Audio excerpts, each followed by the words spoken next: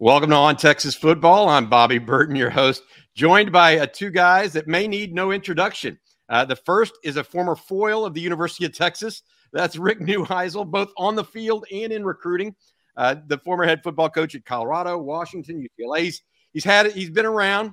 And Chris Childers, who is the host with Coach Neuheisel on the Full Ride Show on Sirius XM. Guys, welcome in, and thanks for spending a little time with us today. It's good to be our here. Pleasure. Our pleasure. I've got to say I normally have to let the pony speak first, so I apologize if I stepped on him. That's a habit of mine. Beat you. Chris is known as the show pony at times, I believe, on their show. But what many people don't know is Chris and I started working together back in the early 2000s, and to see his career blossom like it has, with the help of people like Rick Neuheisel, obviously. Would be nowhere without Rick Neuheisel, Chris, or Bobby Burton. Just always tell him, Bobby. I'm kidding. I would be nowhere without Bobby. I don't know about Rick, but I will admit to in front of God himself that I would have no career without you. So thank you. No, dude. Thank you. You've been a pleasure to watch grow. To be real honest with you, Chris, congratulations on your success. Y'all's show is a must listen, in my opinion, as well, if you're a college football fan. Let's just get going and talk a little bit about it. Coach, I want to start with you. Tell us a little bit about Steve Sarkisian. You're a UCLA guy. He was ostensibly a USC guy, right? So y'all have had some run-ins in the past. Oh, tell us what you know about Sark, what you think of him as a coach, and what he's doing at Texas. I learned about Sark's past when I had Norm Chow on my staff at UCLA. Norm had Sark at BYU as a quarterback. Sark's from California, but Norm was always very impressed with Sark's acumen for the game, the X's and O's and the math of it, right? Angles and advantages and how to create matchup problems for the opponent. And so when Sark got through playing, Norm made the astute observation that Pete Carroll should have him as part of his USC staff. And so Lane Kiffin and Sark were kind of these underlings along with Norm for that offense that ended up becoming one of the nation's best with Carson Palmer and company. When the Oakland Raiders came looking for a coach, they actually were looking at Sark to be their young head coach. Al Davis always wanted to get some young guy and then kind of teach him the ropes to be the head coach. It was Pete Carroll that, at least I'm told, that talked Al Davis into taking Lane Kiffin because he didn't want to lose Sark. Not that he didn't have, a great feeling for Lane, but he didn't want to lose Sark. He thought Sark was that valuable. And so Lane went to the Raiders. Sark stayed in place, eventually would get the job with the Washington Huskies, and change their fortunes immediately. Unfortunately for Sark, there were some other things going on that ended up leading to his dismissal at USC. Once Pat Hayden and J.K. McKay had hired him there, he had to deal with those personal issues and now is in a position where that's hopefully behind him. And he's got one of the great jobs, one of the great pulpits in college athletics, let alone college football, that being at the University of Texas. And I know Longhorn fans are pulling hard that he gets it done and gets it done right this particular time. Chris, I got to talk to you about this next question, bud. You get to hear a story like that from Coach Neuheisel on the daily. Uh-huh. And I know you from when you were young, and you and I are somewhat similar in that we heard these stories from guys like Coach Neuheisel at a young age, and you've grown up in it now, right? Is it just fun going to your job every day whenever you hear stories like that? It's a blast. I feel like I almost know too much about how the sausage is made, though, because I've heard so much. Like Rick knew. I'll tell you what, as far as the stuff that Rick knows, he told me 2 weeks ago, he said, Dion not going to media days is telling him Colorado is getting ready to leave. I mean, he said that over and over again on our show. He said it to me off the air. He said, Dion, he said he could schedule that surgery anytime. But the fact, like, so now I have this window. Back then when you knew me, Freddie fanboy. I mean, wore it on my sleeve, love Notre Dame, love Middle Tennessee, blah, blah, blah. Now I know how the sausage is made, but the sausage is very interesting in the world of college football, isn't it? There's so many little webs that are weaved and different little relationships that are out there. And this guy knows that guy and he helped this guy get that job. The most amazing thing that I've learned from Rick is the Kevin Bacon thing. You're never more than 2 degrees away from any other coach. And I think that's the fascinating part of this business, Bob. Yeah, he just mentioned Norm Chow. I mean, right? That's exactly. A perfect example where their paths kind of coalesce and come together. Guys, I appreciate you being here once again with Rick Neuheisel and Chris Childers of the Full Ride on SiriusXM. Another question for you, Coach. You're looking at the final stop this year for CBS in the SEC. Texas obviously going to the SEC, not this year, but next year. It's a big boy conference, right? Oh boy, you've seen it, right? I mean, yeah, exactly. As a head coach, and you've faced this kind of stuff before. What are the main obstacles you see in front of Texas headed into the SEC? Texas is longing for nothing in terms of resources. They have everything that money can buy. And so that won't be an adjustment headed to a conference where others are similarly situated in terms of their financial commitment to the game.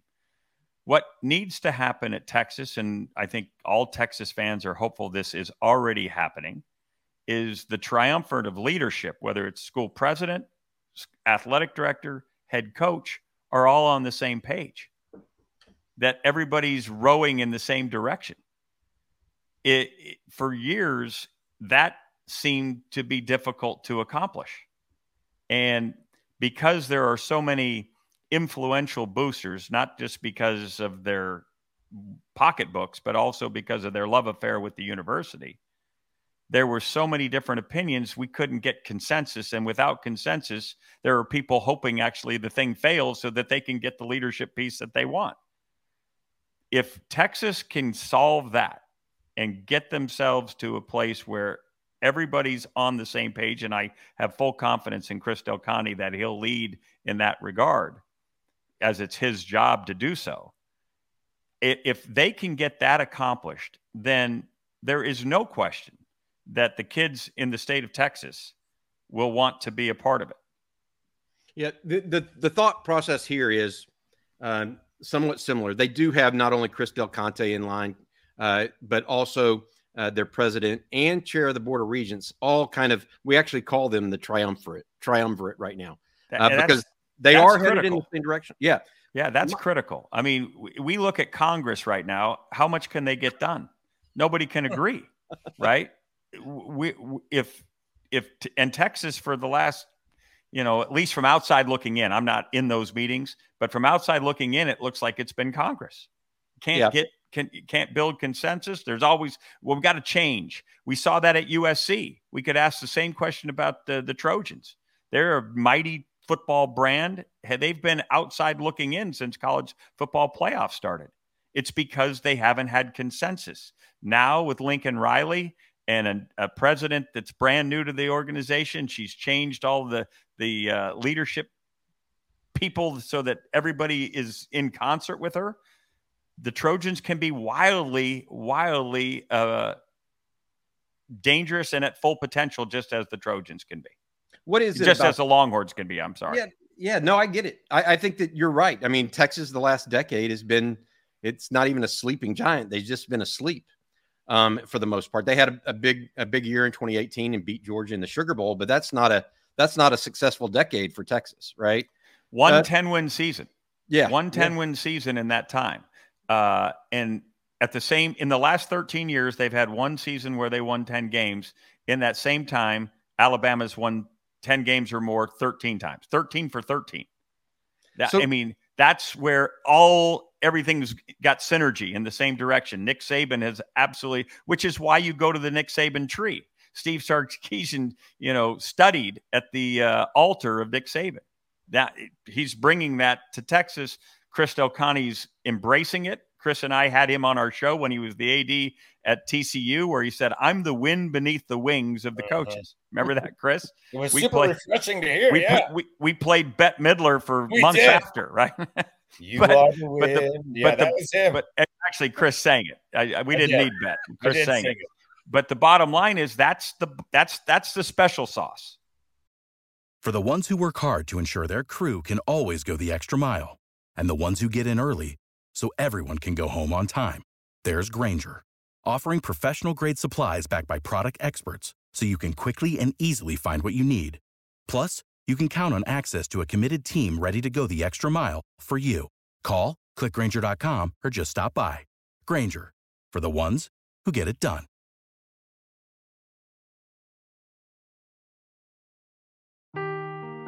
Seeking the truth never gets old. Introducing June's Journey, the free-to-play mobile game that will immerse you in a thrilling murder mystery. Join June Parker as she uncovers hidden objects and clues to solve her sister's death in a beautifully illustrated world set in the Roaring '20s. With new chapters added every week, the excitement never ends. Download June's Journey now on your Android or iOS device, or play on PC through Facebook Games. Sark's record right now is just a little bit above 500. But now he's got Texas resources, he's got a new lease on life, and he's got a BA in Sabanology. And if he can use that major for his benefit, then Texas is going to be as dangerous as any team in the SEC. Yeah, nope. Not many people have learned at the feet of not only Nick Saban, but Pete Carroll as well, right? That's two right. Dominant programs of their decades. One more thing. The biggest difference between the SEC and other conferences, is it easy to say it's on both lines of scrimmage? I think that's right. In particular, the defensive line. Chris and I went to a practice. Chris, you'll remember we went to Alabama's practice. Maybe you should tell the story. Bobby, Rick looked at me. We were standing there. They only let me into the first 15 minutes because Rick's Rick. They let him hang out the whole time. And for the first 15 minutes, he just kept looking at these defensive linemen, and he pulled me aside. He said to me, if I had there were 13 of them, Bobby. Yeah. There were 13 of them. At least 13. There might have been closer to 15 or 16, just behemoths that looked the same. They were all like out of the assembly line. They bought them from Amazon. Here's the defensive lineman, the premium. They just needed a really big Amazon truck to get them. Exactly. Rick said if I had two of those guys, I would not be standing next to you. I would still be coaching right now today. But they had, it was like hockey shifts. Next group in, next group in, next group in, and they all look the same. So it's different. Yeah, I get it. I think that's what just watching on a week-to-week basis. Obviously, I'm focused primarily on Texas these days, but you just see the talent week in and week out in that conference. The Big Ten historically has had better offensive line than defensive line, although I think Michigan, Penn State, Ohio State are kind of in that category too, but not across the board in that conference. Chris, I've got a question for you. Yeah. You guys talk to a lot of coaches, visit a lot of people. This year, 2 or 3 head coaches you feel like have been supremely confident, kind of behind the scenes, that you guys feel, he sounds a little different this year. Yeah. Brian Kelly is the first one. As soon as you said those words, the name Brian Kelly came to my head. Kelly, when we talked to him at media days, you could tell he proved something a year ago. People doubted him. People made fun of him and the accent, and people had their way and said, well, the Notre Dame coach isn't going to come in here and make an impact. He beat Saban in his first year. He went to the title game in his first year, to the SEC championship game. He's got a quarterback this year that he loves. He's used the transfer portal to his advantage to build out the depth chart. They were pretty thin defensively. I think he feels somewhat confident about what he has on that side of the football now. He's the guy that stood out the most to me, that kind of had just I'm here and I'm ready to compete for a championship, and there's not a damn thing you could do about it. I'll tell you who didn't feel that way, even though you asked me a different question, but I think it's fascinating to point out, was Kirby Smart. Kirby walked in, you thought his best pig would have died at the county fair. And a lot of it has to do with the off the field stuff, dude. But he was not your 2-time defending national champion walking in there. He was kind of pissy and kind of angry and kind of had, tired of proving things about his culture there. So certainly a lot going on with Kirby, but I think Brian Kelly's the guy that had the most confidence amongst others at Media Day, but he's a guy that really kind of stood out to me. I know Rick said he loved hanging out with Tom Allen in Indiana, so that might be a guy for him when he was in Indianapolis. Jimmy Harbaugh had some swagger, despite the fact that he's going to get a little vacation to begin the season. Jim Harbaugh is in love with his team. He's in love with what's going on at Michigan. He believes that he's got everything necessary as a recipe for a national championship and can't wait to get started. Yeah, he was talking about something like 20 players he thinks he could get drafted. I mean, that's just he thinks he's going to break the record. He thinks absolutely he's going to break the record this year. Interesting. Sark even LSU's 15 players, or Georgia's 15 players that were selected here of recent memory. Yeah, that's awesome. I have one final question for you guys both, if you don't mind. Upheaval in college sports in the last 24 months, really. Not only with USC and UCLA going, Texas and Oklahoma going, now Colorado reverting back, adding to the Big 12. Add on top of that the transfer portal and NIL. Is this the craziest y'all have ever seen college football from a true upheaval standpoint? Coach, you go tell him what Mac Brown told us, his buddy Mac, who he's known for a long time. Mac Brown was on our program and said he's been coaching for 35 years, and there's been more change in the last 24 months than the previous 33 years. I mean, so just wrap your arms around that. More change in the last 24 months than the previous 33 years. You had better be able to adapt, and you better be able to adapt quickly, or you're going to get left behind. And that's what you're seeing is a giant game of musical chairs being played by universities as they look at this pie being divided up between SEC and Big Ten. I think we've already come to the conclusion that we've got a Super 2. The race is now for number 3. And how do you put yourself in a position where maybe you can say, choose me to be part of a Super 2 down the road? More easily capable of doing that if you're in the 3 hole than if you're in the 5 hole, right? So people are working their tails off feverishly while looking. It's like the duck syndrome, right? They look really regal above the water, but underneath they're paddling like hell, right? That's what's going on right now in college athletics. All the while, we've got this model of, hey, the kids deserve a piece of the pie, Bobby, and we've known that for years.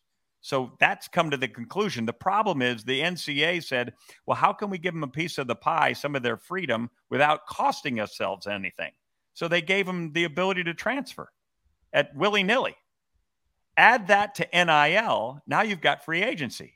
We're calling it name, image, and likeness, but it's really pay for play. And so you can pull people from one roster. All you have to do is get a third party to call them, say, put yourself in the portal, and have we got a deal for you? That's an unsustainable model. So hopefully somewhere down the road, the smart people in this business who currently don't have this job description, their job descriptions is only to take care of themselves, their respective conferences, and their respective universities. But sometime we got to get them in a room and say, you're not coming out until you have a solution for the whole of college athletics. Because at the core of this, and this is what Chris and I always do agree on, this is about young people and opportunity. Only 3% of these kids are going off to make a living playing sports. We enjoy the games. We enjoy the competition. But at the day's end, we have to find a way to keep these opportunities as numerous as they currently are. We can't go down and whittle down to a few chosen schools that play for big prizes and then lose all these scholarships and all these educational opportunities for young people. Yep. That's Rick Neuheisel and Chris Childers of The Full Ride on SiriusXM.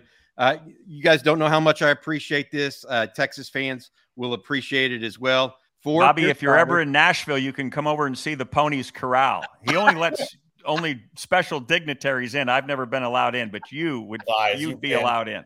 He's been over. He's had his hair cut in my house. My wife did his hair. My wife cut his hair downstairs. True story. She charged me double. She charged me double. Yeah, it is a true story. All right, for Chris Childers, Rick Neuheisel, I appreciate them being on. This has been On Texas Football.